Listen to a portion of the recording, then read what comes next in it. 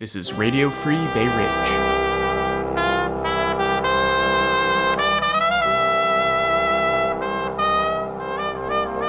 Hi, Bay Ridge. Welcome back. We hope you enjoyed our last episode. And if you're a new listener who just found us, we're so glad to have you here. I'm Rachel. I'm Dan. We've got a very crowded Democratic primary field this year in CD11. And just so you guys know, you'll be hearing a lot in the media about Staten Island for Staten Island. For Congressional District 11. But Bay Ridge, South Brooklyn, this is your fight too. You might have heard of the person that currently heads up Congressional District 11. It came up a lot during the most recent tax bill. His name is Dan Donovan. So he was one of the few Republicans that actually voted against the bill. Well, he voted against it the first time around because of the state and local tax property deductions. And he says that it's not necessarily a bad bill, it just needs to be tweaked. Well, and that it's unfair to New Yorkers and unfair to Staten Island, and that we send more money to the federal government than we get back, all of which is true. But he hasn't addressed the Medicare cuts, the Social Security cuts, some of the knock-on effects of the tax bill, and we haven't been able to get a straight answer out of him as to whether or not those are even priorities. So if you care, give his office a call, ask them what's up. In that spirit, we're giving you the opportunity to listen with the people who are going to be facing Donovan and or Grimm coming up in this next election cycle. So you already heard from Omar Vaid, actually, if you listened to our previous episode on nativism, and we might be getting Omar back in to talk a little bit more because he did have a smaller segment in that episode. But today we actually want to start off with someone who just left the race. We're really pleased that Boyd Melson could come in and speak with us. Thank you, Boyd, and away we go. I appreciate you having me here. Thank you. Very close to my home. So, Boyd, maybe introduce yourself to people who might not know who you are. We do have a crowded Democratic primary race this year on Staten Island. So, sure. I grew up in Brooklyn. I'm an Army brat. My father was stationed on Fort Hamilton. And I lived in military housing, first in Manhattan Beach. They had a block of military housing in Brooklyn. I went to PS 195 for elementary school, and then I went to Mark Twain for junior high school. And then I went to Brooklyn Tech for 2 years before we moved up to Westchester and White Plains and moved out of Manhattan Beach going into 8th grade. So I was 12, almost 13, on the Fort Hamilton Army base. Lived there for 3 years. My father was a recruiter for many years. He put 26 years in the armed forces altogether, 6 years in the Navy. He was a corpsman, a medic for a Navy SEAL team. And then he was in the Army for 20 years, put a career in. My mother served 3 years. They both met in Germany when they both stationed out there. My mother was a nurse. And my mother has a jewelry business right here. Her and my uncle in Dyker Heights. And that's 7310 13th Avenue. It's between 73 and 74. And they've been there for 32 years, I think now. Wow. My mom is retiring, so they're having sales right now. This is the last year. This may be the last month even. Oh, wow. Hint. Run, do not walk. Yeah. So I grew up here, Cub Scouts since 5 years old, Boy Scouts through Eagle Scout. I played the saxophone growing up, and my mother was born in Israel, and her parents were from Poland, and they're Holocaust survivors. I'm first generation on my mother's side, and my father's Louisiana Creole. He was born in New Orleans, but the family lived in Baton Rouge. The reason why he was born in New Orleans is because in 1952, when my grandmama's water broke, they did not allow black families to be born in the better hospitals in Baton Rouge, so they had to make the trip out to New Orleans. That was for him and for his brother before the whole family then moved to Compton in Los Angeles. And between Compton and Watts, over 13 years, moved 22 times, 7 siblings, 2 bedrooms each time, Wow. a welfare to get them through. Yeah. And you now have my father with 3 bachelor's degrees, and he's a doctoral candidate right now in school. My other uncle. Wow. Master's in public health, and he is a medical doctor, an MD. Other uncle has 3 masters in IT, and my other uncle has a master's in Russian, and he's a lawyer, has a JD, and then 3 aunties, all with college degrees as well, coming from a welfare family in Compton and Watts in the 50s and 60s, with 2-bedroom apartment, moving that many times. But they had strong leadership at home, amazing, and my yeah. grandfather. And strong arms for moving. Yeah, they must have, and complaining. Yeah. Wow. So they had those 2, I guess if you could imagine historically, the plight between the type of, even if it wasn't my direct family, but anybody who followed that, and then the offspring they'd create, you can imagine the lessons that'd be taught. And and the expectations too. I guess you could say the expectations, but I feel if you're living your purpose, you don't have to worry about your expectations so much. but you have to know what your purpose is and live it, or at least feel that you experience it. And my sister ended up serving 17 years. She was a major, a JAG officer in the Army. She was deployed to Iraq for a year and then Saudi for a year. My brother was a medic when he was in the reserve while he was at USC, Southern Cal. And then he joined the public health service, and they go off naval ranks. So he was a lieutenant junior grade at Otisville Hospital, running the healthcare system up there. Now he's a professor at USC in California, and he's a veterans claims agent. He helps veterans get their disabilities from. Nice. Yeah. Nice. So we have almost 65 or a little over 65 years of service between our family. I was promoted to major last August, so I no longer have to call my sister ma'am, which is pretty nice. And That's great. Congratulations. Thank you. Thank you. And to just fast forward again, that was my childhood up through 18. And then, of course, I went to West Point. But where I am now, I had a phone call about 2.5 weeks ago from a soldier, a captain, who were under the same command. Not the same unit, but same command. And she called and she said that she's getting deployed. And initially she wanted it. But then another position opened up for her in the Army. It's an AGR where you're in the reserve, but it's called active guard. You do something every day. Right. And it was a 3-year tour, and she said it would be very beneficial for my family, and if I don't take it, they won't offer it again. So she asked me to switch. And I immediately, without skipping a beat, I said yes. People don't know. I've been trying to deploy if anybody who ever went to college with at West Point hears this, there were 3 other deployments I tried to get on. I even fibbed about the quality of my shoulders to get through the medical, because I've had this sitting in my stomach for a long time that I've been in the service for 14 and a half years and I haven't deployed yet. So I thought, almost verbatim through my head, I have not done my part to fight ISIS yet, whatever small role. And I told her yes. So just like that, I swapped. Wow. And I had to pull out of the race as a result. Now, the neat part for me with this, which I appreciate, and you could say it's a little masochistic, since I don't have a wife and I don't have children, I don't know yet what it's like to have to leave them when you deploy. So what can I possibly give up that allows me to empathize with somebody giving up something sacred? 2 parts. I just interviewed and got the green light for a job, and then I had to let them know I was getting deployed. A very, very, very good job. Very good job. Yeah. And let me tell you, today when I told the boss, when he offered it to me, and then I shared this with him, this man's 32 years old. I had tears come down. He was an officer in the Air Force. He said, well, I have to tell you, it's very admirable what you are doing to swap out and help somebody and their family, another soldier. And I think you're going to excel over there like you seem to do in many things. And we all took this oath before any of these types of jobs. And what's happening there is way more important than this bleep. Then I said, I got to tell you, I feel bad and I was nervous and letting you know. And he said, Boyd, you don't have to worry about that. If anybody understands, I do, because I went over there. We all took this oath before. Turns out there are 3 other West Pointers within that team. And then the boss's boss was classmates with my coach at West Point. So I felt that security in there, but still that side. So I gave that up. And I do these boxing clinics on Staten Island for drug addicts every Saturday, free ones at DeMarco's Boxing Gym. And we're picking up. And we just filed the paperwork to create our own nonprofit, me and Sal Toner as the founders, called KOA, Knockout Addiction. And that takes a lot of effort to get like a nonprofit off the ground. 501c3 assured. Well, Sal, I told Sal, if you want to run with this, I'll ride. But you got to drive. You have to carry the torch and move it, because I don't have the time for this now. And he's 21 years old, way beyond his years, way beyond his years. And I'm excited. But I have to step off to the side from this. And that's another thing very important. But it makes me appreciate, because it's that empathy, understanding what it's like when you have to give up something. Mm-hmm. And another part that was interesting is I remember my sister had told me, make sure on your dog tags you don't put Jewish for religion. Because if you're in that part of the world, God forbid. Oh, jeez. The little things that other people... That little tiny detail. And as I remember a week and a half ago, my dog tag fell out of my OCP, my uniform. And I'd had that made earlier in the year when I thought I was going to be deploying early this past year. Right. And it just hit me again, the reminder, the reality. And I'm so excited. I finally get to do my part out there. 14 and a half years. Since the day I commissioned. That is amazing. And you're finally getting to go out. Right. So I was in a special unit in the Army. The Army has a program called the World Class Athlete Program. You go through OBC, which is the Officer Basic Course, and I branched field artillery. So I went through 4.5 months at Fort Sill in Oklahoma, a place called Lawton. It's like a Texas Chainsaw Massacre town. I feel like the people are a little...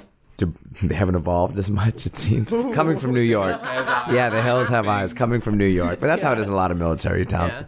I went right into the program after the World Class Athlete program. And your mission when you're in that program is to qualify for the U.S. Olympic team as a soldier. Oh, so wow. your job year in and year out is to train and compete. And while I was on the program, I ended up earning a spot on the U.S. national team for 3.5 years. And the accolades, I was the best in the Army, the All-Army Championship 4 years, and the Armed Forces 3 years. I was the world champion of all the militaries in the world in 2004. I beat Uzbekistan in the finals of all countries now. Jeez, yeah. And I beat Uzbekistan. He was the under-19 world champion as an amateur. And I only had about 7 fights outside of college. I really had no business winning that, but I did. And then I was named the USA Boxer of the Month for all amateurs in the country and the United States Olympic Committee Athlete of the Month runner-up behind Bodie Miller that month. So he has no idea, but I beat with him if I ever find him. And I was ranked as high as number 2 in the U.S. as an amateur, and I placed 5th in the world, civilian worlds. USA. I was an alternate for the U.S. Olympic team in 2008. I earned my MBA while I was boxing full-time. The Army's tuition assistant paid for it.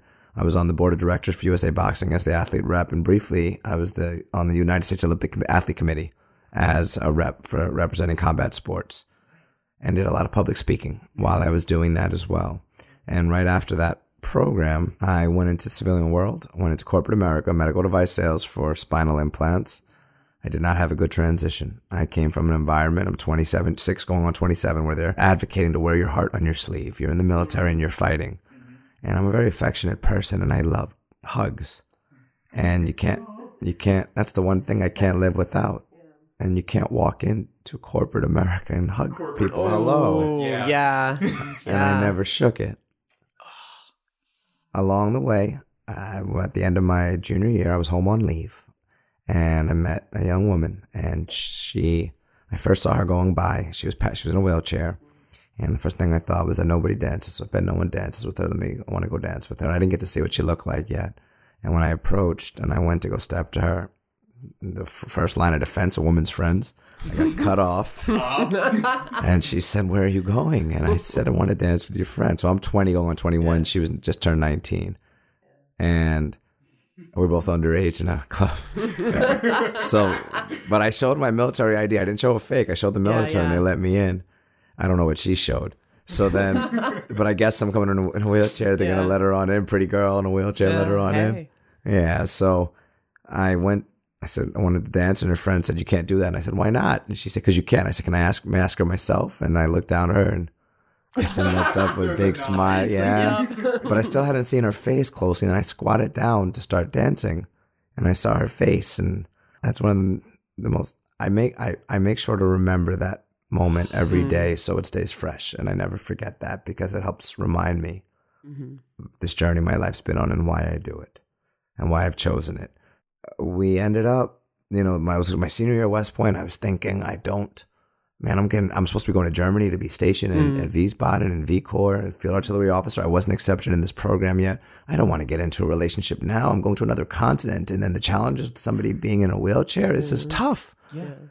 And then things changed, and they decided to keep me at West Point to teach boxing after they made a special thing for me because I was accepted to compete at the Army Championships. Yeah. And that year, you win the Army Championships, you qualify for the Armed Forces Championships. You win that, you go to the Olympic trials. So I had a route. I finished high school my last 2 years in White Plains in Westchester. She lived in Port Chester, nice and close. Her name's Kristen Zaccanino, a nice Calabrian woman, Calabrese. And I started coming home, and I just fell very deep in love with her. And that was the summer of 2003. And then I remember May of 2004 when I was at Fort Sill and speaking with her. And that's when I kept hearing about stem cells on the news. And it was just like breaking the water of the surface and getting people's attention. But no one, even MDs, American MDs, didn't really know much. Yeah. So I would ask her mother, who was in contact with a doctor named Hinderer in Detroit at a hospital there. And I was getting answers that were delayed or blowing me off, or she didn't understand. And that's I don't have this learned helplessness to me that I'm finding many of us in existence have. It's not how I was raised, and especially not how I was trained where I went to school. So I was like, I need to learn what I don't know so that physicians will open up to me and I'll learn what correct questions to ask. So I've dedicated thousands of hours of my life to Google and Wikipedia and clinicaltrials.gov, educating myself on cellular medicine, as it relates to the central nervous system, specifically the spinal cord, on stem cells, on stem cell medicine, on regenerative medicine. I got to the point where they invited me to speak at a World Stem Cell Conference in Beijing in 2008. I frequently am asked, Wow, nice. where did you go to med school? Are you a neurologist? And I say, well, if we talk about other stuff, you're going to see a remarkable decline. If we stick on this, this is where I'll be able to hold my own. And it's interesting. I usually educate doctors on this because unless you have a reason to know, and many of them don't know, I speak in great depth about stem cells at a very high scientific level. I've had to learn it, because that was part of my promise. I said, I called her, I'll never forget. I said, I'm not going to give up. For the rest, I promise you, for the rest of my life, I'm never going to give up on helping you walk. And I get emotional when I think about this because I've gone through a great deal of sacrifice and hurting people I love, hurting people who love me, putting myself in straits where employment became difficult because it interfered with my promise, where even the military took a step back to an extent if it interfered with that promise. And I ended up hurting Kristen very much along the way.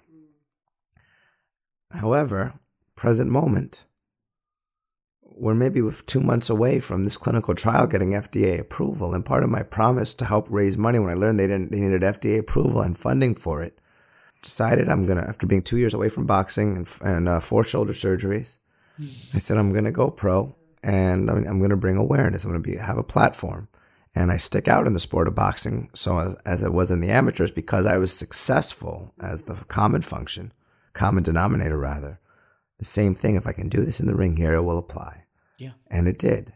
And then, like we learn in West Point, you lead by example, lead from the front. I was working for Johnson & Johnson back in medical device sales. I stopped the hugs. I got it going. And...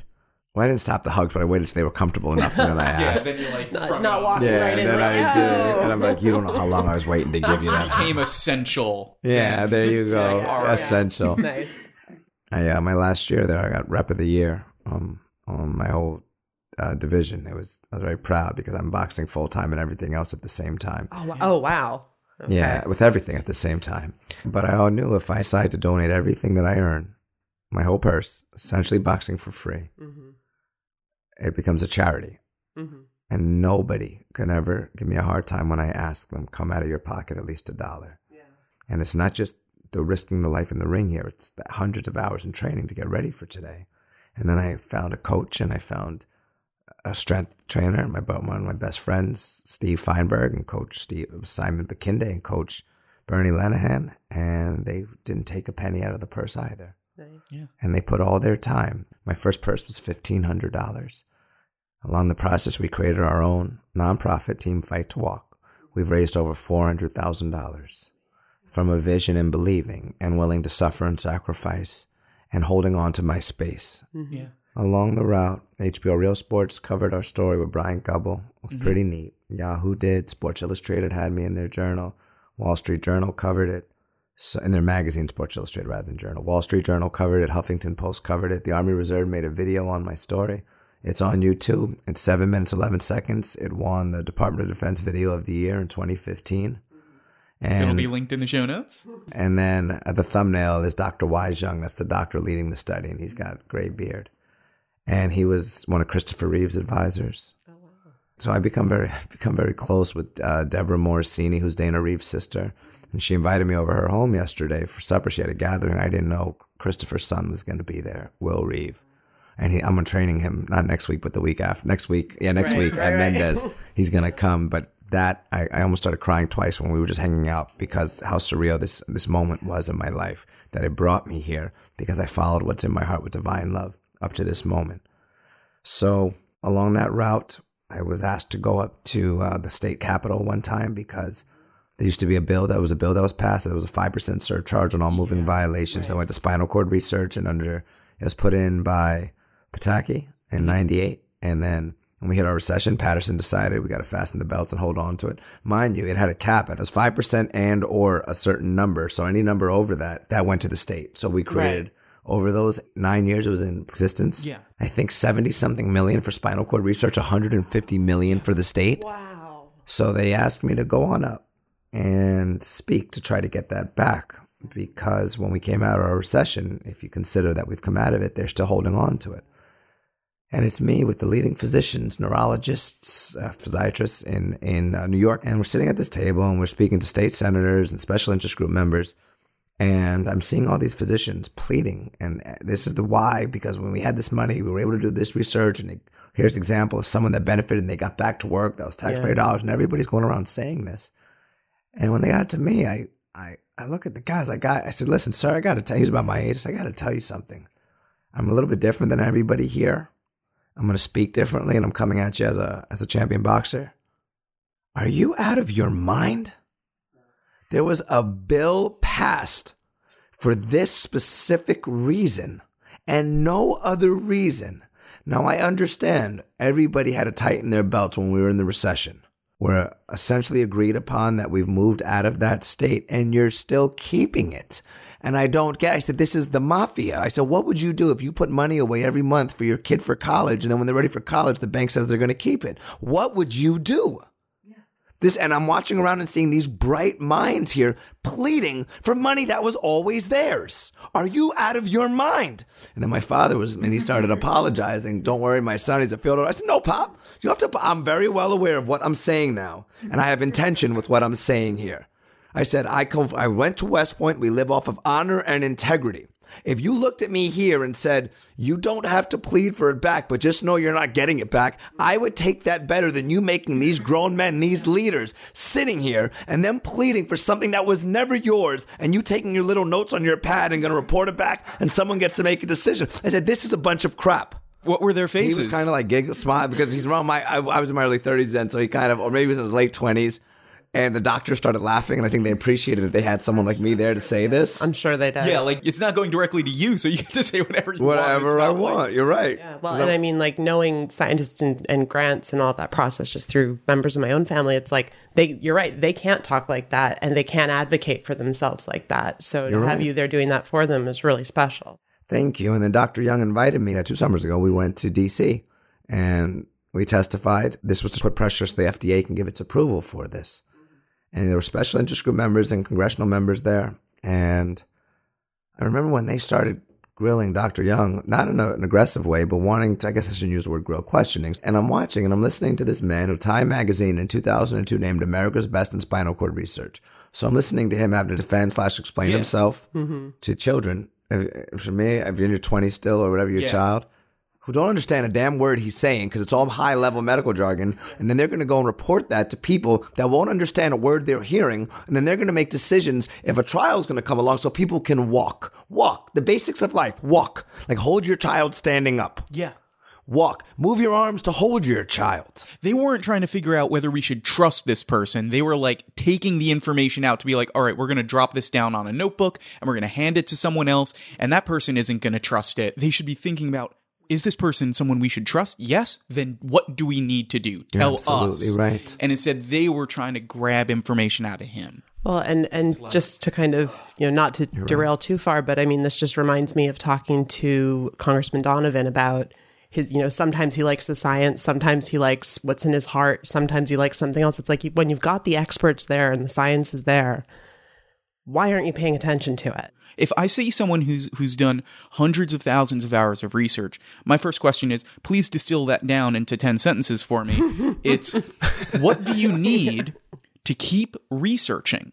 Because you already put in that time. What can I help you do so you can keep doing more of that? With the tax bill, like a big thing now is that the graduate students are going to have to declare their tuition as income when before it was granted to them. The quality of research is going to suffer. The number of people who can work in a lab is going to suffer.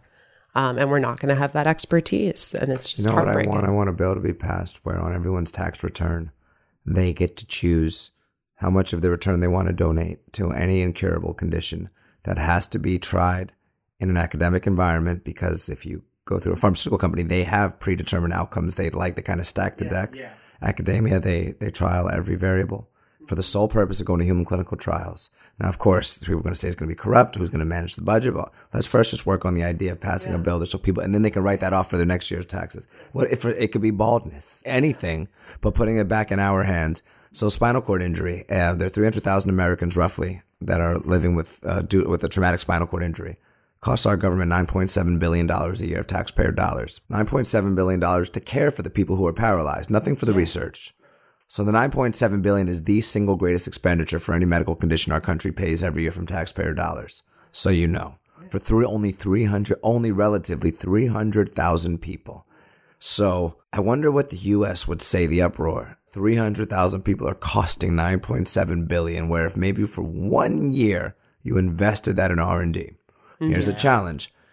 When you have a neurological condition and it's a neurological deficit, you usually, if it's anywhere from your L2 up, lumbar 2 up, and your L2 would be right where your spinal cord ends. So you have these nerves coming on out. L1, L2, mostly L1 it ends, some L2. You have these nerves called cauda equina sprouting on out. That means horse's tail. So if you have a neurological condition there, you lose your bladder and bowel function usually, or it's hindered. So there's this drug called Ditropan you take. You take this every day. It shrinks up the distal aspect of your urethra, distal meaning the far end. Where your bladder empties into your urethra, it shrinks it up. Yeah, and it controls that. So that you can measure how many hours you want to help catheterize someone and void them. You have to take that drug every day for the rest of your life, that pill or 2 pills, depending on how many milligrams you need. Otherwise, you're going to urinate on yourself randomly because you can't control it. That company, I bet they're worth trillions of dollars, exaggerating at least billions. Yeah. They don't want bladder function to be restored. Why would they? Don't want and I can understand. They want that pill every day. You know, this clinical trial that it's going to be taking place at Mount Sinai in Manhattan at University of Newark Hospital, and I forget the other one, and then the rehab is going to be Long Island Jewish at Kessler, I believe, in another location. They use umbilical cord cells donated after babies are born. They're perfect matches, 6 out of 6. HLAs, human leukocyte antigens, so I think it's a 95% chance they won't be rejected. And they inject them right into your spinal cord, right where the injury is. And there's an imagery system called the diffusion tensor imagery system. The gray matter glows, the white doesn't. The gray matter has all the axons. So what it looks like it's real easy to read. Yeah. You see like a glowing string and then it just cuts off. Right. And what people don't recognize with nerves are like muscles. It's Wolff's Law. You don't use them, you lose them. So in the acute phase of an injury, it's just that little link on the train track that's missing. But as it progresses and gets to a year or post, the whole chain dies. So it's not just there that you have to fix. They have to grow, and they grow at best at 1 millimeter a day. And then they have to innervate the muscles that they're growing. They can grow the whole length. Right. And it stinks if you happen to break your neck and you're 7 feet tall, it's going to take a long time to get down. So it's conditional to an extent, at least the length of time for it to be. And then they have to ascend and descend. Ascending pathways are for sensory. You touch my leg, it travels up. Descending are for movement. And one may grow back and one may not. So the physical therapy aspect of it is critical. It's paramount to any success there. So when they inject them in, the cells themselves do not turn into new neurons, the umbilical cord cells. What they do is where that missing link was, where the injury was, first you get a matrix of cells around they're made of glial cells, and they use the term glial scar, but it's not a scar like when I cut my epithelial sites, or my sites mean cells. It's not a scar when as you cut my skin, that matrix. It's almost like a dam going around, because what happens when you have a spinal cord injury, the blood-brain barrier breaks. Yep. And then infection can travel to the central nervous system. So immediately the body sends these things called macrophages and phagocytes, and they come on down and they debride the area, and then the glial cells form this buffer around. And it's always self-proliferating. So it's refreshing itself on a constant basis. There's some drugs now that block a certain protein that helps it break down, and they've had your own functional axons growing through. It's cool. Amazing. That's so with this umbilical cord cells, they create a bridge across, so it's a safe passageway. They have auto-inflammatory properties, and they help secrete enzymes or proteins that help break down the glial scar. And the best part is it showed from 1 year to 2 years, or 1.5 to 2 years, they disappear. Your body doesn't need them anymore. Somebody else's cells don't stay in your body. The doctor completed this trial. It was published in an American medical journal named Cell Transplantation. I have it on my phone, the May 2016 version. And when it gets published in an American medical journal, that means a bunch of American medical doctors reviewed it and couldn't dispute it. So they publish it. And some journals are better than others. This is a pretty good one. And they put in the abstract, it says 15 out of 20 patients paralyzed an average of 7 years can now walk at least 10 meters with a walker. 12 out of 20 had their bladder and bowel returned. One of them's on a cane. He even told me, you have to be injured at least a year. One of the people was injured for 14 or 19 years. One person was 58 years old, and they're getting these results. It's as if we have the winning lottery tickets, but not $1 to buy the damn ticket. And people think like, oh, no, the national debate right now is pretty depressing. It's like things are lost. Well, this industry isn't coming back.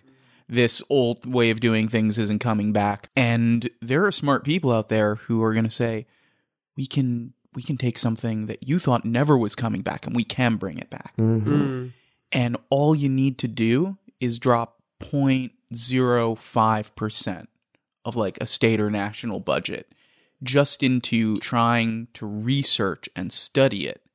And then maybe we can fix it. And it's not even a maybe, it's that you keep doing it. It is doable. You're right. And we don't let them do it. You're right. We don't give them that money. And bureaucracy and regulations. And they need to be there. I do agree. Sometimes I think they're a little too stringent on letting things at least go into a phase 1, which is a test for safety. When I spoke at the World Stem Cell Conference in Beijing in 2009, the International Association, it was the second annual International Association of Neurorestoratology. And I ended it by saying, what gets me most mad in my own country is that today if a rat breaks its neck, it has a better chance of walking again than I do.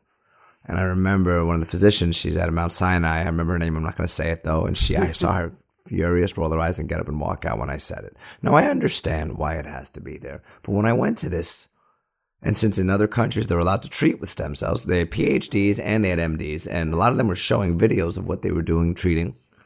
And every time it would be like someone's been paralyzed for maybe 10 years and a group of five people had the same treatment and now they're all able to. And I'd walk to this same physician and I'd say, well, what do you think about this? And say, oh, it wasn't a controlled experiment. Who's to say it wasn't going to happen anyway? And I'm thinking to myself, at 10 years, if there's an intervention at 10 years for a spinal cord injury and then something happens, it's because of the intervention, especially if 5 people do it. And I started noticing the same paradigm taking place.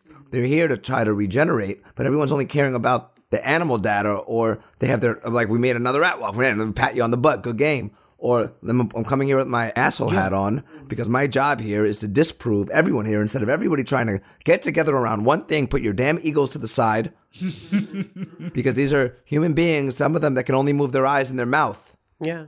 And let's get behind at least one thing to see if it works so we stop going in circles of nothing. Why people are dying. When you can't move, you can't move. If I leave you, when you can't move, if I leave you alone and nobody comes, you die. I don't understand why that is not the most important condition right now to find a cure for. You're completely dependent. And then I remember Kristen had called me once, and this was when they made some cuts, I think 2 years ago, to Medicaid, maybe it was Part B, where they offer for health home caregivers $13.50 an hour, which first, for $13.50 an hour, let me try to find somebody that can care for someone who can't move. Yeah. I get it. And they were dropping it down to $10.50 an hour. And I remember she used to say that she would pay on top of the $13.50 an hour to get somebody from her own pocket. She has her own business. Not everybody has that. $10.50 an hour to care. Now, I don't know what the solution is. I don't see the numbers. One of the big issues I have are when people come in who are running for office, I've never been in the system, and they outwardly say, I'm going to do this is what should be. And I think, how do you know this if you haven't had the data, the intel? How do you know what you may think you want to do? And that's why a lot of politicians, I believe, or people running for office are called liars. Because even if their best intentions are out there, there's going to be someone they hurt with their decision. Yeah. And so so when they speak and they say, well, this is my plan for the healthcare, but how the hell could you know what's reasonably going to work from the outside? You can speak operational level, but you don't know what the dollars and cents are going to where. Only inside the system gets that. So when I hear these things and you capture people's imaginations and things can sound great, but we don't have time to hope that what you're saying may actually be what's going to be. But that keeps getting preached, and I don't understand this. How can you have a healthcare? How can you have a tax? How can you have any of this when you're outside? It's like you saying right now you have a tax bill for the whole U.S. So where'd you get your data from? I don't know, but this is how it's going to work. We'll get other people later on who'll figure out what I want to do for me. It's like there are people waiting in the wings right now who are waiting just for the go-ahead, who already have figured out a lot of what we need to do. But even when they have the data and they have the numbers and to the tax bill, they come out and say, we don't think they're right. You want to have a theme of, helping this person versus this person, a theme of morality, a theme of whatever narrative you as a politician want to run on. I assure you, helping people who are trapped in their bodies will fit somewhere in that damn narrative. Absolutely right. Yeah. And if it doesn't, then what the are we doing? Absolutely right. If it doesn't, then there's something seriously wrong with the narrative. Yeah. And let's be fair, a lot of politicians don't have the time to even get the base level of research and data that is available publicly. they get other people who will tell them that for them. And also it's because a lot of medical research is something that it's always in percentages. It lives in numbers until you see all of a sudden people can walk. That's when they will go, oh, the money was worth it. You know, the frustrating part is I've seen the video. Dr. Young showed me them walking, or maybe 4 different people, and he showed me their MRIs. And I said to him, please, I'm begging you, just release this to the media in the U.S. so they can see. But here's the challenge. We have an arrogance to our country where unless we do it here, we don't believe it. Mm-hmm. And there's a reason to have that to an extent. I agree, especially stuff coming out of China. I agree. So he said, if I release the tapes and show these, and it wasn't done here in the U.S., it'll probably, the whole study may get damaged and thrown out, and somebody will find something to say discredit or disprove it, even though the physicians said it was legit. So knowing this, it drives me crazy. Yeah. And I've shown it on my phone to friends. And I remember one time I didn't realize I posted it on Facebook, and his office said, you got to take this down. We can't have this showing yet. But I've seen easily, and I've shown to people. Whenever I used to see random people in their chairs, I'd go over to them and I'd say, well, did you break your neck or back? And they'd look at me crazy. And I'd start conversation. I said, look, you got to see this. And I show them my phone. I said, this is coming very soon. It's not made believe. My issue I have with physicians, I don't understand why we've had enough experience in this country, in this existence, of things that were not possible becoming possible, that people can still speak factually when it comes to medicine, as opposed to saying, well, right now I don't know about, or I don't know of. Yeah. But for you to speak, I remember Kristen told me, her Catholic faith is very strong. And her mama said that when the doctor said your daughter's never going to walk again, her mama said that after your name, it says MD, not GOD. And that was one of the best. Good answer. Right? Yeah. Yeah, absolutely. I loved whenever I used to come home on leave when I was on active duty, I would come and stay at Kristen's. And it was big Italian family. Calabrese, learning the traditions. I remember the first look they gave me when I said calamari instead of galamad. Wait, I've been saying it wrong my whole life. Like I offended everybody in existence. I used to dress up. They probably spent hundreds of bucks on their Santa Claus outfit. And I'm coming home on leave. My father's Catholic. My mother's Jewish. I'm raised Jewish. Bar mitzvah and everything. And I'm coming home and they're like, boy, they know I'm like a jolly person. So can you put on the outfit for the kids? Like, are you guys crazy? This was the most elaborate, had everything. They must have spent hundreds and hundreds. Oh, man. So I come down, I put them on my lap. I'm sounding like Santa Claus. All her uncles and aunties and brothers are loving it. And then when we're done, I said, I'm never doing this again. You guys are crazy. Next Christmas, because they know I'm soft when it comes to this stuff. And they looked at me as soon as like when they're home, that they say, guys, I'm not doing this. Don't ask me. I'm not putting that outfit on again. Find someone else to be Santa. And guess who ended up putting on the outfit and being soft? Because I melt when it comes to children. That's so funny. I had to do it. And I love Christmas time. Don't ask me because I'll say yes again. Yeah, I know. It's exactly what it is. You know what makes me sad? I don't know why we have to wait till December to behave like the best versions of ourselves. Yeah. And it seems to dissipate quickly too. So fast. It's like once everyone gets drunk for New Year's, it's like they forget. It's done. Then the resolution, I feel like their resolution is, I promise for the rest of this year I'm going to be an asshole again. And then they kind of turn into it.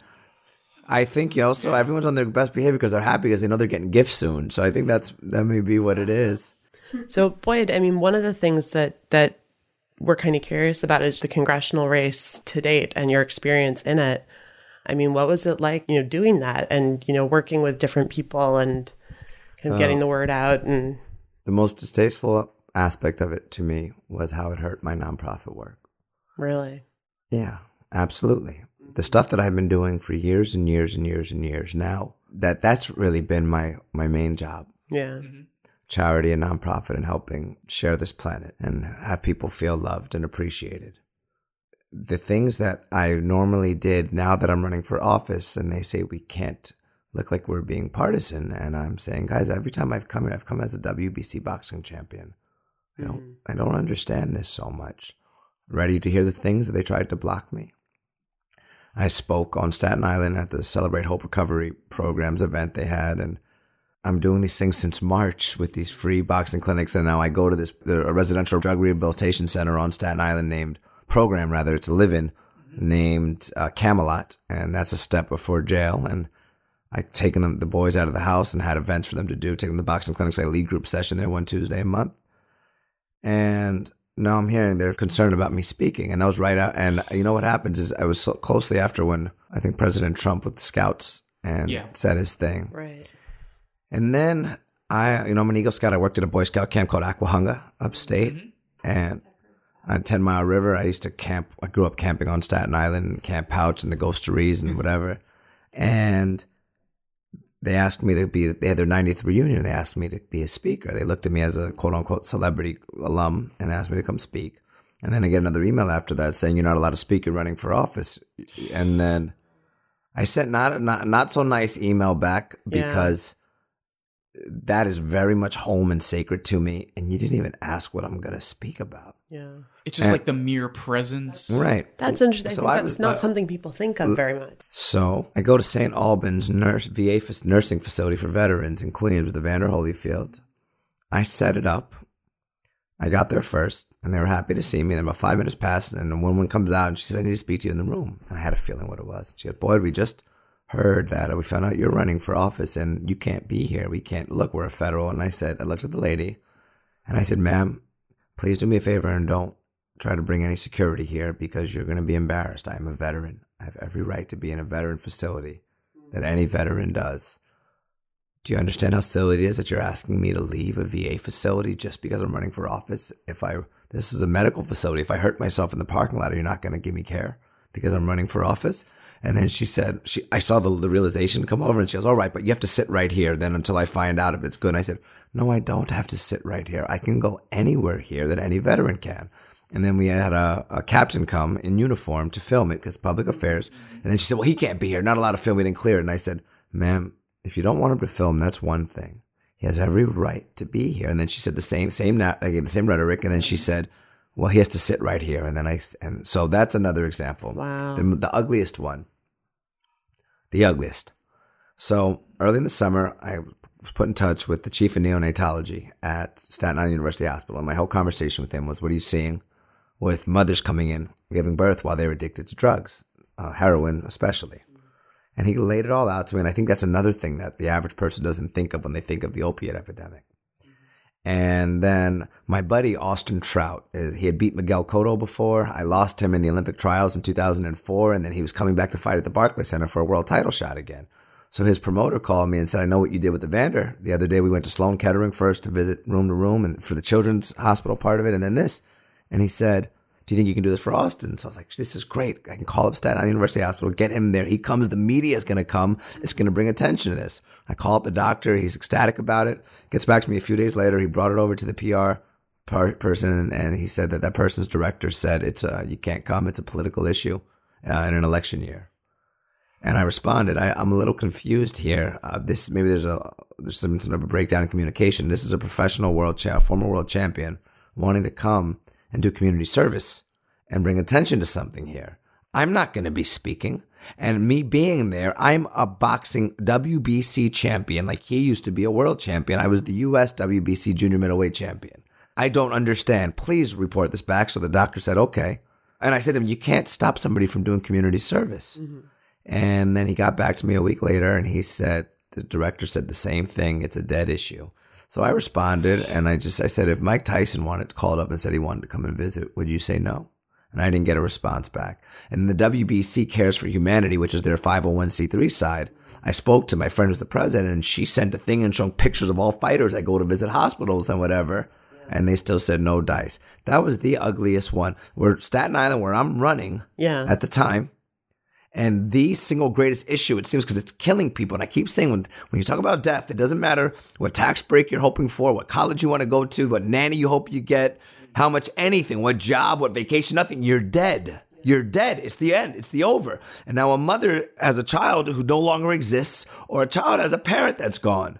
It's death. And why would that be more important? Because you're chicken shit. That's why. Like, what the hell? Like, because if a sitting politician wanted to do that, that wouldn't happen. You're right.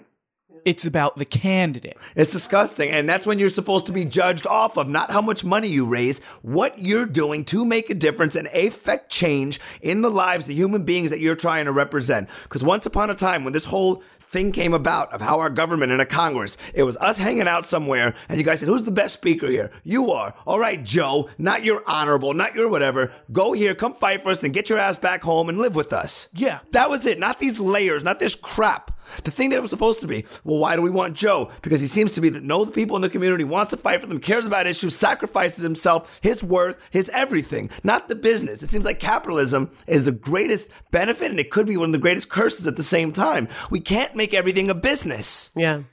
Yeah, especially something that comes from the heart. That's selfish. So Well, it's that thing of you go to the hospital and you're a customer, you're not a patient. I'm sorry, no, I'm a patient.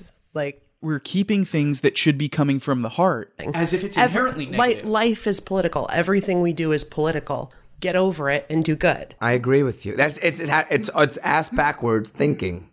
If it followed that line, I've had a couple of people reach out to me and say, I want to support you, I want to whatever, and maybe they saw that at least at the first quarter I raised more than anybody else, or they saw the video, and when they call, the first thing I say is, well, what do you know about me? And I'll either get, well, you're against the opioids, or you're a Democrat and you raised more, or you went to what military I want. And I said to them, I always said to these guys, all because somebody's a Democrat and you like Democrats doesn't mean that they're a good person for office. And all because someone's a Republican and you may despise Republicans doesn't mean that they're a bad person for office. Why? The question, why?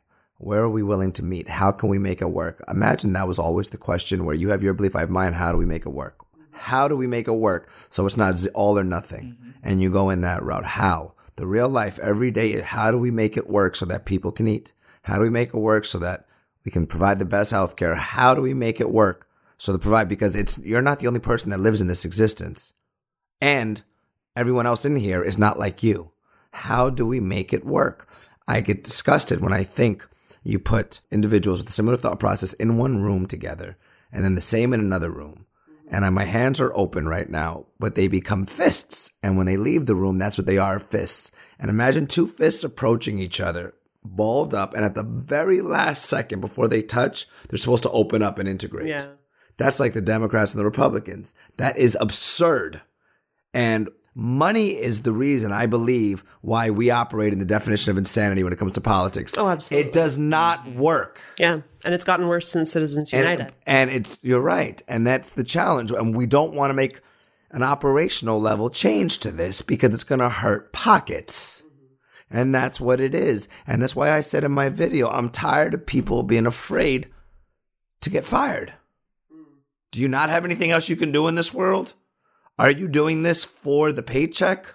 Are you doing it for the power? What is your motive? I told my team this, 2 members on the team. They looked like I was crazy. I said, guys, if we win this thing, there is zero celebration.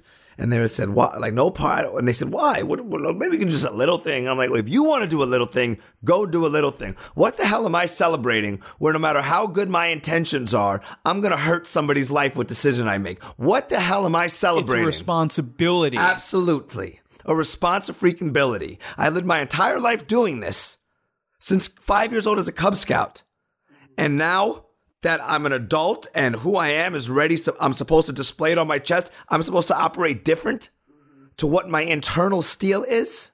And it seems like a lot of people want to get into that kind of a position. And it's really weird that we see so many people who are clearly not qualified to even help some people. And we know that they're going to hurt more than they help. It's to the best of your ability. You'll try not to hurt. It's the honesty in it.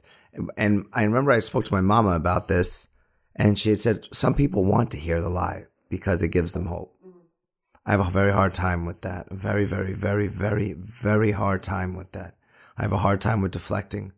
I have a hard time with not answering exactly how I feel about something and being honest. I guess because I'm not afraid to take it on the chin coming back. I was with Hilltop Public Solutions, and the way I was branded is highly inaccurate. And after reading, I'm branded as a recovering drug addict. And sometimes they mention on the cursory that I major in the Army Reserve. So the challenge I had with prescription medication came to the point where when the moment I started realizing that I couldn't sleep without it for years, trying to go to bed without taking one. Mm-hmm. There was no taking it during the day. There was no scrounging. There was no scratching. There was no looking cracked out. There was none of this. It did impact my life significantly because, as I state, you don't have REM sleep when you actually sleep on it. So you feel like you're asleep. And the reason I started is because my legs would not stop shaking. This restless leg syndrome crap on the commercials is real. It happens. It's not this made up thing by the pharmacy. Why it's there may be made up according to them, but it stopped. So it would relax my legs so I could sleep. And you deprive somebody of food, fluids, or sleep, the nicest person will finally lose it. And I used to go running in the middle of the night to try to tire my legs out, which helped me when I was training for boxing, but it would make it tough. When I'd wake up in the morning, I would show up late to work because when I'd wake up, I was in a coma and I'd have to go back to sleep, always trying to find ways then during the day to take a nap if I could. But it wasn't during the day that I would take any of that stuff. And it would come down if I just had took one half of one called Tramadol. It's a synthetic opiate. That would calm me down.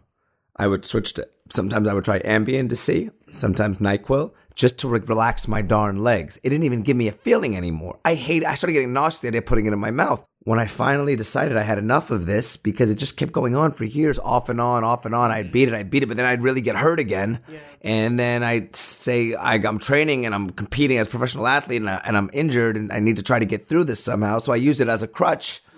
And I would think I've been off of it for so long that now my body's not going to, my body's memory was incredible. But the way I was able to get off was one day I heard someone reference it as saying, when you have an addiction, you're a servant. And that word resonated with me strongly. Great power. That I'm not a servant to a damn thing. I'm my father's son. I'm a West Point grad. I'm not a servant. And that was the moment I stopped. And I was proud because I've taken intermittently when I get kidney stones. I had a stent in me for 34 days. And when I went through however many were in there, I had no need or desire. So I think it was also a mental thing, that part hit in the competitiveness. I know not everyone's able to do this. Mm-hmm. The biggest challenge I'm seeing on the island when I'm with the group of young boys and I talk to them is that when they get out of the rehab program or out of jail, then what? So they don't fall back in the same environment. And they're pleading for help with this. And I'm thinking, you're a criminal in our law's eyes because of this, because you're sick with this and you're asking for help. You're a criminal. Yeah, I don't know if you know. You remember the DARE program for DARE role models? I was a DARE role model. In high school, we go to fifth graders and talk and tell them kids, alternatives, don't do drugs, don't drink, don't whatever. And the federal budget just cut funding for DARE. Yet we just publicly said it's a public health issue. And let's spend more money on ads and spend more money on locking people up. But that's a big issue we have with our country, where in immediate gratification, we treat symptoms, because that's also a capitalistic environment. When you treat the symptom, you get a returning customer because it's going to wear off whatever you're treating them with, or they become dependent on what you're treating them with. So that's another income. When you invest in the human, and I think in the movie Patch Adams often with Robin Williams, you treat a disease, you win or lose. You treat a person, you always win. Yeah. Mm-hmm. And it's the shift there. That's why I host these free boxing clinics. And I've had members taking it saying they haven't used, or it's been extremely more intermittent now because they want to come back and they feel guilty coming back and they're feeling loved. And I get to give them all hugs and be that part. And I love it. I volunteer at Teddy Atlas's Cops and Kids in Park Hill. Mm-hmm. I try to get, I haven't been there for a few Mondays, but I try to get there almost every Monday. And it's in the inner city there. It's what I'm used to being around and helping. I've traveled to many, many, many schools over the last years for free. The bad schools, you go with the metal detector and whatever, and it's tough. No light color skin people in there, and I walk on in, but I get to show a different part of my personality, and I'm betting right now you're seeing a little part of it come out as I'm getting in that mode. The WBC champion, West Point grad major in the Army comes on out. And I take a lot of pride doing that over there on the island. I remember I went down to about a month ago, I went down to Puerto Rico and volunteered for a few days with my friend, Staff Sergeant Amy Hernandez. Mm-hmm. She's not in my unit, but she's in the reserve. And I helped on 2 different occasions. We organized, we sent down all together. She managed all this. I just helped my little role. Over 500,000 pounds of supplies to PR. And I went down there to volunteer for 4 days. And this is in October. And this is right after one of the people running for office raised $325,000. So you'd think I should be. And I'm friends with someone who works for the Korean consulate. I remember he messaged me and he said, my other friend on the island just told me that you're down in Puerto Rico helping. And it is incredible. But my question I have for you is, when are you going to stop trying to help this world and take things serious with running for office? But I understood what he's saying. Yeah. But that's the nastiness of what this is.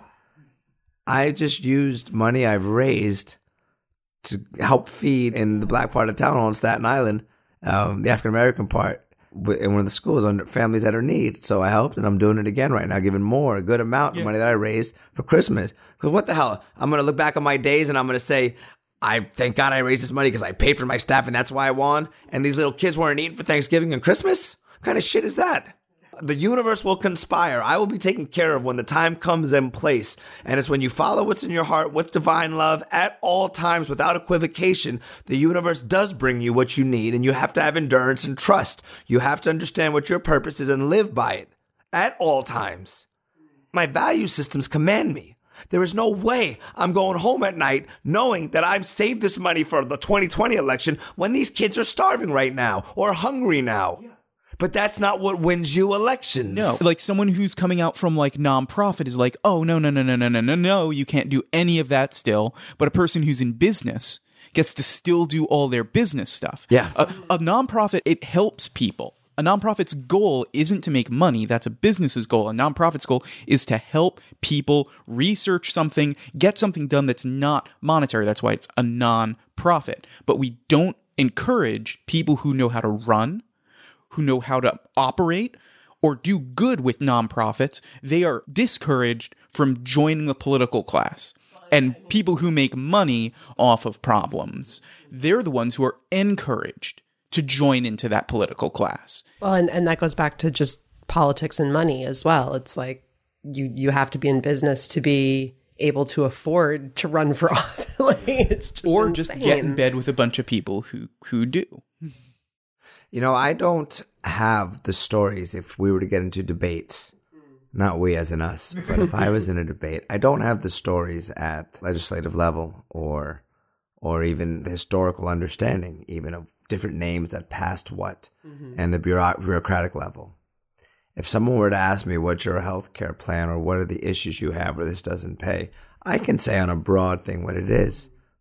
What I can share is not something maybe that I worked at a healthcare company or I managed an office, but I can tell you what it's like to have the person you love most on this planet who can't move and subjected to SSI and Medicaid and Medicare, and what that life is like for them trying to get jobs, and what that life is like for us in the ER when you keep getting so many urinary tract infections that you build up a tolerance to Cipro or any other antibiotic, so they have to do it intravenously. But when you have a spinal cord injury, your veins don't. It's a nightmare finding the veins, 10, 11 pricks, and then staying all night. So you have IV, you have antibiotics through IV going through that. I can tell you what it's like to have to leave your own country at 24 years old with somebody who's paralyzed. 25 was the second time. Well, you're the person caring for that person's whole life. Is to go to another country, and I went in debt almost $30,000 paying for these things. We did 4 of them. We went to Jordan, we went to Mexico, we were shafted in Jordan, shafted in Mexico. That was where I went into all that debt. And we did fundraisers for the 2 in China. I can tell you what that's like. I may not be able to tell you what the programs are we have to help African Americans with getting jobs so much, but I can tell you what the experience is like from my family telling me, my darker color skin family, and my best friends from West Point, undergrads from West Point, graduates from Ivy Leagues, and they have an ambiguous name and you can't tell the race, and they tell me what it's like when they go into the office and they're darker color skin and how things change. I can tell you about that. I may not be able to tell you what it's like going home hungry at night, but I can let you know what the spirit those children have in them, itching for discipline and leadership.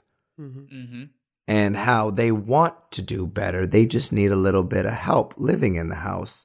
And help would be providing free lunches so they have more energy in school to learn. I need people to understand this, what they're getting, because they don't know, and that's part of how I was branded.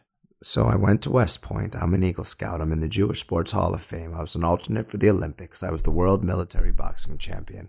I'm on the advisory board of Store Tooth, which banks stem cells from the dental pulp and baby teeth. I'm on the advisory board for Stop Soldier Suicide. I'm on the board for Boxer Inc. It's a nonprofit using boxing as a mentorship program in inner city schools, leadership and mentorship at the same time. I'm a co-founder for Team Fight to Walk as well. I have my MBA. I was on the board of directors for USA Boxing, MBA in Human Resource Management. I worked for 5 years for medical device sales. I worked for Medtronic, that was the best in the world in spinal implants. And I worked for Ethicon, subsidiary of Johnson & Johnson, the best in the world for sutures. Then I worked for a startup. So I've experienced the startup out of Silicon Valley in medical device sales as well. It was an iPad that takes a picture of the bloody sponges and it can tell you how much blood, just blood, and not canceling out the saline and the amniotic fluid. Right. Yeah, I'm a professional speaker. I'm a member of the Great Black Speakers Bureau. I get paid to speak. I'm a fitness instructor. I've been a group fitness instructor at Equinox, now on the side, for 9 years. I was an alternate for the Olympics, as I stated before, and I'm a retired professional boxer. I went 15-2-1. I won the WBC junior middleweight title. I did this while working full-time for corporate America, while still teaching classes, while having 1 weekend a month in the Army Reserve, because I am a major in the Army Reserve. I have 14 and a half years now between active duty and reserve time, with my first deployment coming up in the beginning of next year. I have all of these things.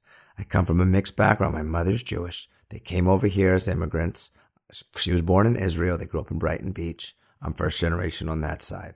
I have come from a product of Europeans raping Africans and mixing with the Native Americans on my father's side. My great-grandmama was the first African-American female woman to vote in the state of Louisiana, or rather in Baton Rouge. She led a march before the civil rights movement for voting rights, and she was the first female paralegal in the state of Louisiana. That's my great-grandmama. That's our big mama. And my father's father, he was denied the chance to compete in the Olympic trials in his stroke in Louisiana. He was Terrence Howard's complexion because of the complexion of his skin. And he couldn't swim. That's what I come from. My grandfather on my mother's side was conscripted by the Russians to fight the Nazis. You either fight with us or we kill you. Then they found out he had a skill. He was a baker. So he had extra special treatment. People were not so happy with it, Russian guards, soldiers. So they pulled him out one night. They made him dig his own grave. One of them walked off. My Zaida, that's in Yiddish, cracked him with the shovel, killed him, put him in his grave, kept digging, waited for the other guy to come. He did the same thing. I only learned this at his funeral. I later learned, he passed a few years ago, at 92, I think. I later learned that he was shot during that process and still survived. When he was put on a work train, to a work camp, he got someone to go with him, and they slid down the poop chute and let the train pass over, and that's how they were free. My baba, my grandmother, she was in prison for a year in Siberia during the Holocaust, World War II. People are not aware of this background I have. I received the St. Jude's Heart of a Champion Award. I was the WBC Ambassador of Peace, the World Boxing Council. I was on stage with Tyson and Holyfield and Riddick Bowe and Oscar De La Hoya, who I'm friendly with, and Floyd Mayweather and Sugar Ray Leonard and Tommy Hearns and Duran. I thought I was going to get kicked off the stage. Like, who's this guy? Someone doesn't belong up here. I was the first fight in the history of the Barclays Center. I was on HBO Real Sports, like I said. So when Oscar De La Hoya watched it, he had me fight there, and then he matched my purse when I donated it. I've had many celebrities take on to this charge, and including Cuba Gooding Jr. and Larry Johnson from the Knicks, and Anthony Mason from the Knicks, one of my best friends before he passed, and John Starks, and big fan Frank Grillo from The Purge, good buddy. They all I met him working out at my gym. My nickname in boxing is the Rainmaker, and that's from, I don't know if you ever seen the movie The Power of One. Kristen gave me that when he asked Morgan Freeman, why do they keep singing that song when they said the myth of the Rainmaker? And he said, the Rainmaker brings people together. You treat everyone the same way. You're kind. The tribes don't fight when they're around you. This takes place in South Africa. The Rainmaker cools things down. The Rainmaker brings hope. Well, when you have somebody mixed with just about everything, growing up alongside the things that he's not mixed with, presenting this life, and then where people get deceived is how kind I am. I think what I've learned, I'm so kind that they forget the other side. The killer in that ring, the person who's had cuts on their eyes from headbutts or punches where blood going in and you can't see, but you still have to fight, fighting with kidney stones, fighting with torn shoulders, fighting with a broken hand, and just doing it and fighting through. fighting 10 rounds, 100 for 30 minutes. This whole thing of people saying they're fearless, and maybe they are, I'm not saying they aren't, or that I've been knocked down, I'll get back up. Well, I wonder, have you actually ever been? What is your version of knocked down? What is it? What have you fought for? What have you given up everything for? I lived from paycheck to paycheck, even when I was working at J&J and all that, because I had to get out of debt from everything I owed. And then I used to I always just keep donating money because that's what makes me happy. And it's interesting. My friends, they always see me with celebrities or in the media or news or being interviewed on this show or whatever. And you guys just have no idea how tough I've created a life for myself because of my commitment to serving this world. And that's how I was raised, paycheck to paycheck. I remember there was a rumor that went out on, so I'm going to dispel this one also. In 2015, when I registered as an independent, being ignorant to the fact that an independent party actually follows its own set. It just doesn't mean that you're not Democrat or Republican. Yeah. And a lot of people in New York get caught by that. Right. I did it in Manhattan. I switched it when I moved into Brooklyn. It didn't switch in the system. A rumor came out. Oh. It happened to you? I've heard of that issue. It happened to you? Yeah. I had a mutual friend of ours who went to the Board of Elections and ended up kind of getting a letter that said, no, Rachel is actually a Democrat. Really? Well, that's what happened. And then the Odyssey puts a paper out. The Democratic candidate for Congress is neither a Democrat, for Staten Island, is neither a Democrat nor from Staten Island. First, 20% of the district is here. I grew up between New York and Staten Island, and I am a Democrat. And then I had the fearless one take a shot at me on Twitter, stating that, we're happy to have you in the party. Welcome. That's a little clever. Welcome. And I didn't respond. So I wanted to dispel that because I learned that the rumor is I'm a Manhattan millionaire pretending to live at my mother's in Brooklyn so I can run for office. This was shared with me. And the first thing I said was, man, I wish that were true. That was the first thing. You know how good my life would be? How many people I could help if I was a millionaire? Are you nuts? I wouldn't be a millionaire very long. I'd give it all away. It's like J.K. Rowling dropping herself off the world's richest list. Right? So and I said, where'd you guys get this from? And they said, well, you're a pro boxer. And I said, I'm losing faith. Usually we're in a culture where when you hear something, everyone looks stuff up to validate it. I've learned this. Wait, what culture are you living in? You don't think people do fact checks so much? Well, you're right. You're right. I agree. You know what it is? I guess it's my circle that we do that type. So you're right. I agree. I would have thought that they would have, because usually at least the younger crowds Google stuff after. Yeah, we got something. Most people have something in their pocket that gives them access to the entire world's instantaneous amount of facts. It's like facts have never been closer, and yet they're so far away. Well, this was a fact they ran with, and I said, "Do you guys know that I donated everything I earned my whole career? Where are you getting a millionaire?" And I didn't make that type of money in boxing by any means. I donated, like the whole thing with boxing. It's synonymous. Boxing donating with the Boyd Melson story, speaking in the third person for the first time. So that. I was just disheartened me. Yeah. You guys are better than this. Why? And I live by this mantra. Small minds talk about other people. Smart minds talk about events. Brilliant minds talk about ideas. You must not, and visions. You must not have too many visions occupying your time that you're trying to achieve greater than yourself. If you have free time to evaluate other people's lives, take whatever information you see, which is just a snapshot of a moment, because it's only what your five senses reveal, and casting a judgment and running with that, and then critiquing it. And then even staying in that space with others to talk about it. Why don't we talk about, like when I talk about president, I don't ever talk about his person. I talk about how the effects of what he's passing may be, because it's the event and how I would like it to be, perhaps. Well, I don't know him. And I'm not going to drop down to that because I'm too busy focused on trying to create. Mm-hmm. That's a really good reminder for all of us, I think. And especially coming into a year of the new presidency, I know that a lot of people have been focusing on but it's also, it's create. Things are, you can look at things that are happening and say, yeah, things are being destroyed. But so what are you doing to create things in their place that are being lost? You know, when you say that, what are you doing? We had a fundraiser at the Looney Bin Comedy Club on Staten Island a few weeks ago. And It was a night of comedy. They fit 170 people, $20 a ticket. They were going to give me 75% of each ticket to go where I wanted to fight the opioid epidemic on the island. And I was going to give it to Celebrate Hope Recovery Center as part of the Hope program. It's the only Christ-based program on the island, part of the Hope, attached to it.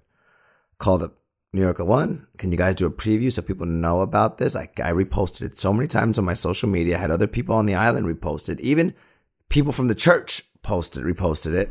And then I called up the Advance and I said, can you guys please do a preview so people know? 12 people showed up that night and none of them were because they even knew that it was a fundraiser.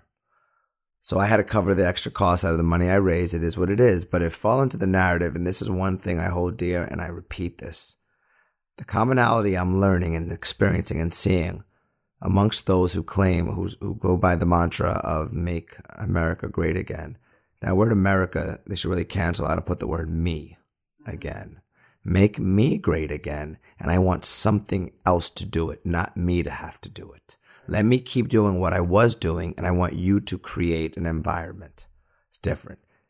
As opposed to thinking, what the hell can I also do within my locus of control to improve not just me, but those around me? Stop saying first make America great again, unless America is a single person, which is you, and you respective to everybody saying it, because that's what I'm seeing. You go on Staten Island, everyone's running their mouth about this opioid epidemic and knows somebody who was hurt and they're suffering and it's very real to them. And they're quick to jump on that. And then I give you something. Just come and watch a night of comedy. Pay to watch the comedy. And I can't blame the people who didn't know, even though there were a lot I did tell who didn't come. Why is this not going in the news? Why? Why are you quick to put an article out, which needed to be out earlier this summer, 27 people overdosed in 24 days, but you're not going to put an article helping with the solution? Why? But that's why I decided I wasn't going to wait for the FDA or the government to put that money in, or even people. I'm going to lead by example and wait for the rest to join. I cast that space, hold that light, and the shadows disappear. So that's the purpose. Yeah, I have a friend who did a degree in social work, and one of the things she talked about, which you probably know about already, is like family systems theory. And when you have these dysfunctional groups, or you know, there's a group of people, and one of them might be functioning very well, and the others are functioning at various levels. All that can happen is that the person who is living what she calls like your healthy life can either stay where they are or they can deteriorate. And the only way to bring everyone else up and that rising tide idea is for that person to, like you said, hold space, stay there, stay true, whatever it takes, and just be the good example and be the person who's leading the way by example. Mm-hmm. You're absolutely right. And that's how we were trained at the academy. Speaking of the Army-Navy football games this weekend, make sure y'all watch I'm heading on down to Philly. So Nice. Watch it. I agree with lead by example. You can't go wrong. Yeah. And it will attract the world. You just have to have the endurance. And I repeat that often when I speak. You have to have the trust and the endurance. You're following your purpose. Your decisions are in alignment with your heart, with your heartbeats, with divine love. It brings it an inch closer. Just stay alive and follow your course and your pace, and it will come. It has no choice. We all vibrate, and vibrations always want to catch up to the next higher one. Create your frequency, and it will attract. We're just scared. And that's the challenge. We're afraid of doing without to help somebody else. Yeah. And that's a culture. And I think it's because we haven't suffered, those who do that haven't suffered individually enough to be able to empathize and then also to know that it will get better. Just stay alive and keep it moving productive. It will get better. And there's that trust. It's not just lead by example. It's living by example is leading by example. Well, and this kind of goes back to something I've said privately a few times about the way that progressive activists, particularly in South Brooklyn, are doing something I think is amazing that I haven't seen in other large groups of progressives, which is everybody's supporting each other. That support is helping uplift voices that didn't get heard before, individuals who, I mean, I've had some medical stuff going on lately, and just having the support of that community for that has been amazing. And that's something I think, particularly in this neighborhood, and I haven't spent a lot of time out on Staten Island, but it sounds certainly as if there's communities there that do similar things through the athletics, and that it is stuff we can do for each other, and we are doing it for each other, and we can do it more. And it's weird that we don't allow that to trickle up into our politics. That seems to be a really horrible barrier. That there's literally in your case. There's a lot of people living their life that way, but we don't seem to be electing them. When you said the whole thing about people experience of giving, it makes me think. I know I've been told you don't know what it means to truly love until you have your own child. As much as you've loved anybody, and I haven't had a child yet, you're missing out. But when you do, you'll understand it differently. I look at people that live taking care of themselves first and almost only, or those they love, and I hurt for them because they'll never really know what happy means.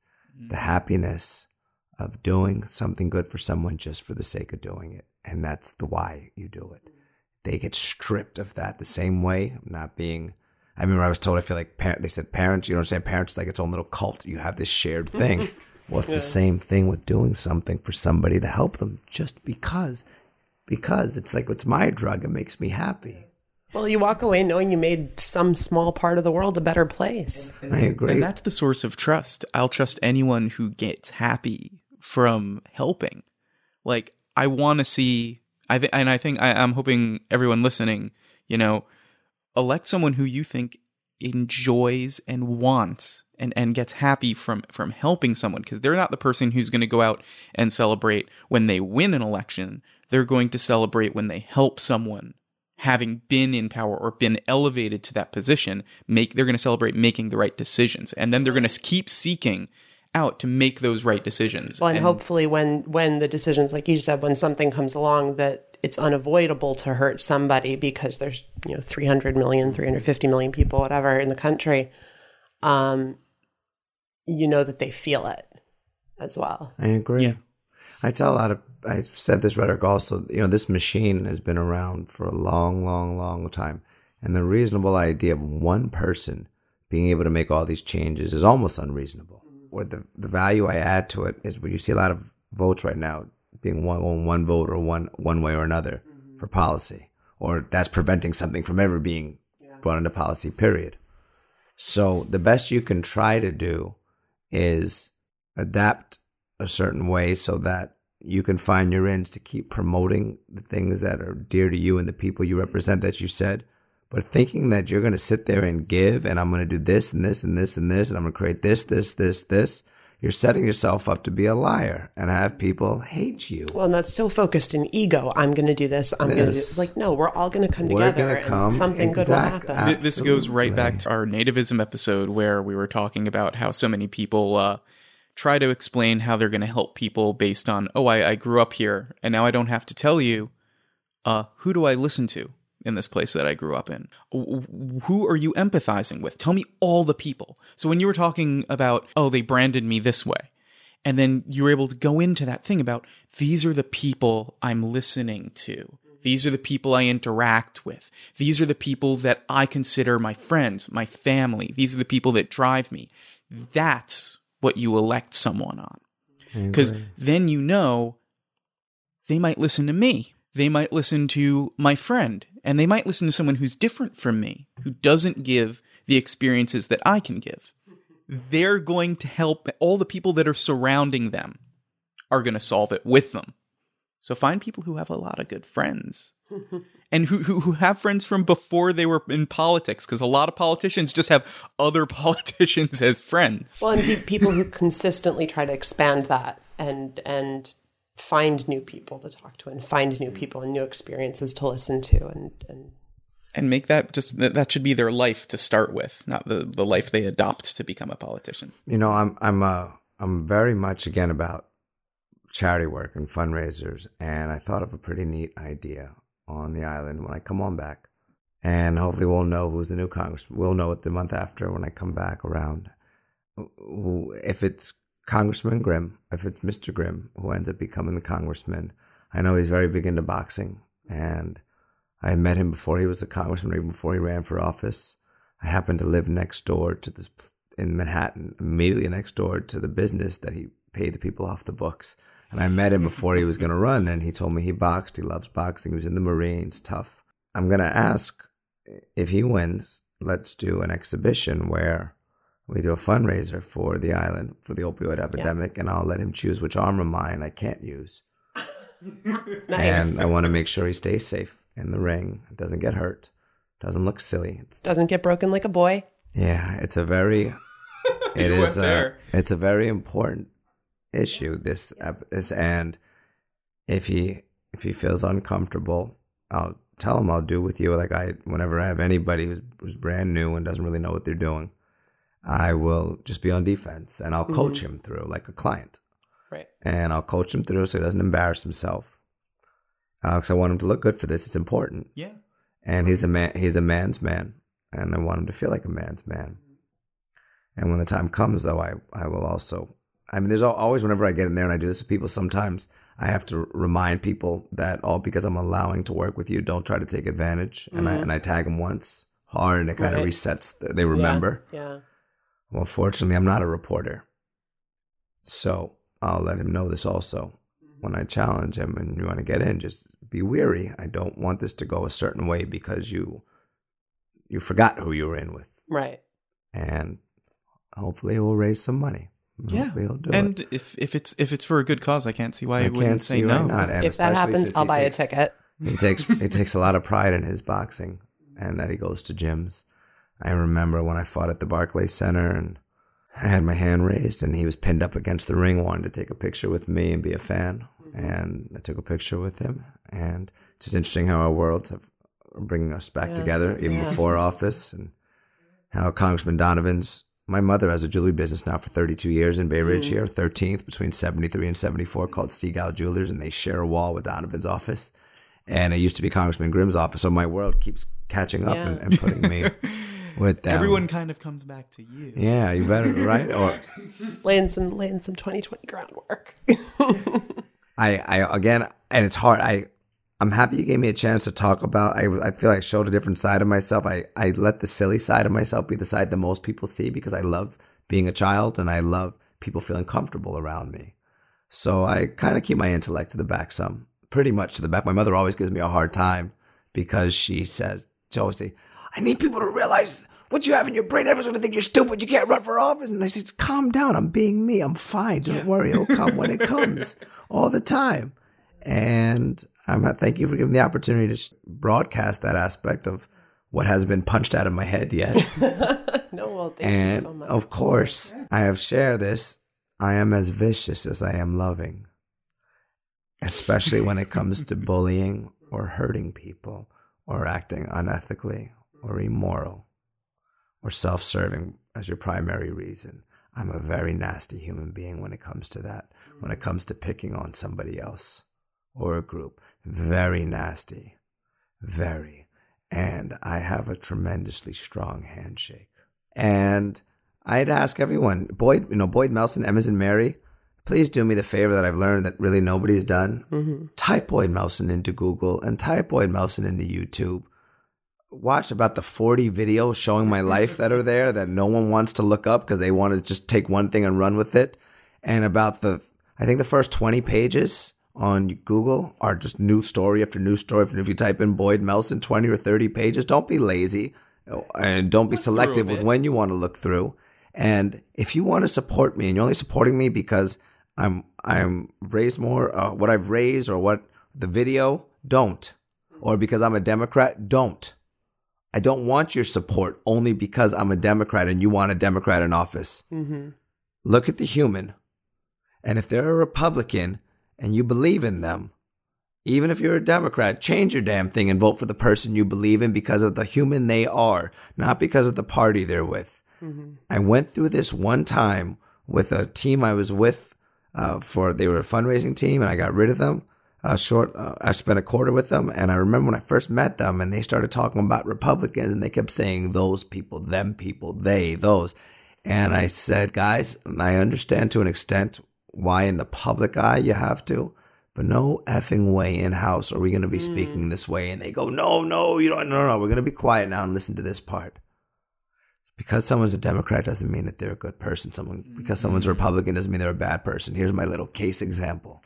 You have a mother. The mother has a child who's paralyzed. You have two people running for office, a Democrat and a Republican. The Republican's parent happened to be paralyzed. So on the Republicans' agenda, it's to push stem cell medicine and regenerative medicine research and try to find a cure for paralysis. So that mother that year decides to register as a Republican and vote for this woman. Did that mother just become them, they, those? Or is that a human who won't do anything so her baby walks again? Mm-hmm.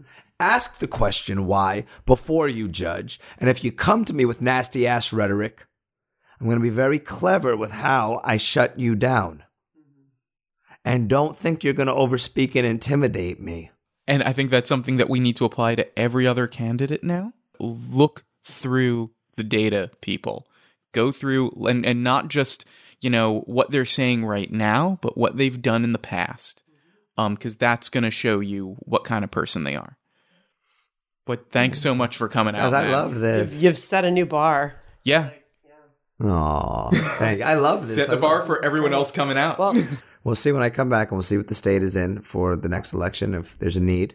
But I'll tell you, I'm moving. As soon as I come back, buying a home on the island. Mm-hmm. I'm going to use my combat pay and buy a home. And I spoke to my buddy, my big brother. He's mentoring me now. Bobby Digital is his name. Bobby Digi. He's president of the Staten Island Democrat Association. And I said, prepare yourself when I come back. We have a tremendous amount of work. I'm going to be channeling all the energies towards everything that I've done that has ended in some sort of goodness for this world, all into this island outside of work. Everything. Everyone on this island will know who I am by the time the next election comes, whether I run or not, because I'm going to lead with this. And I read this phrase, somebody saying that, I don't know, it was a rap song, I think. You're confusing my cockiness from life experience, where I've seen the results when I've put myself out there, and it's holding on to that space that I'll hold in a cocky aspect manner about myself, because I know the vision I have to get to, and if you're not with me, step to the side, you're in the way. That's what I speak.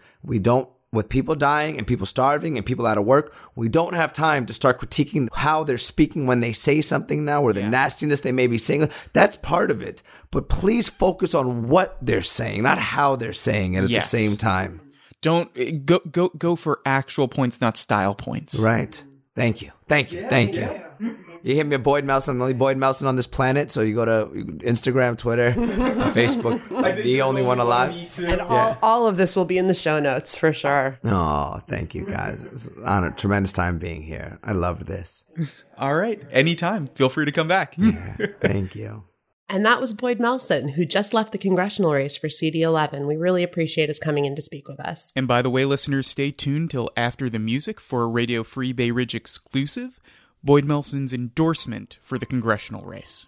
So we hope that this has set the bar for what you're going to be expecting from the other candidates that are going to be coming into the studio. And oh boy, are they coming in. We've got a lot of interviews planned, you guys. It's going to be really fun. So we're giving an opportunity for everyone in this race, and it is crowded, to actually have some airtime, some space to breathe. Some quality time with you, their possible constituents. And explaining to you what they wish you knew about them, but what they wish you knew about the issues that they care about. So we encourage you to listen through, hold off judgment until you've heard everyone. They will be coming in the next month. And engage with them on Twitter. Talk to them on their social media. Get out there. Talk to these people. They're going to possibly represent you. Why waste the opportunity? So we hope you enjoyed the episode. We've got a doozy coming up on education. We're going to look into Justin Brannon's promise of a new school in the district. And exactly what goes into building a school.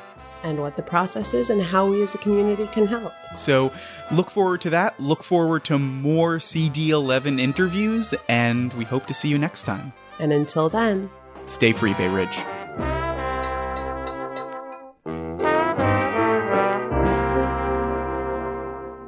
I will be supporting Michael DeVito, New York's 11th District's run for the Democratic primary.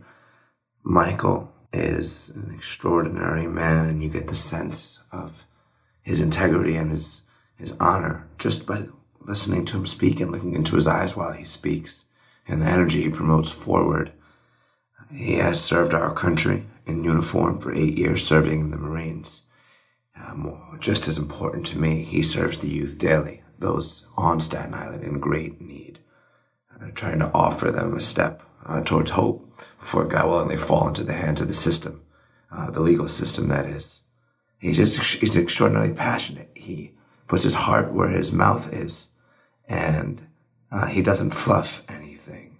Michael understands that there is no additional time to parade anything or try to offer any glamour. There's just him. There is what is. There's him putting himself forward and exposing himself and being present. And that is what this district needs. He is on the ground. If a float is going by, he's the guy on the ground in the crowd, intermixing and meeting as opposed to being on one of the cars in the float. So, Michael DeVito is my man. I am 1,000,000,000% behind him for this race in the Democratic primary for New York's 11th district. Thank you.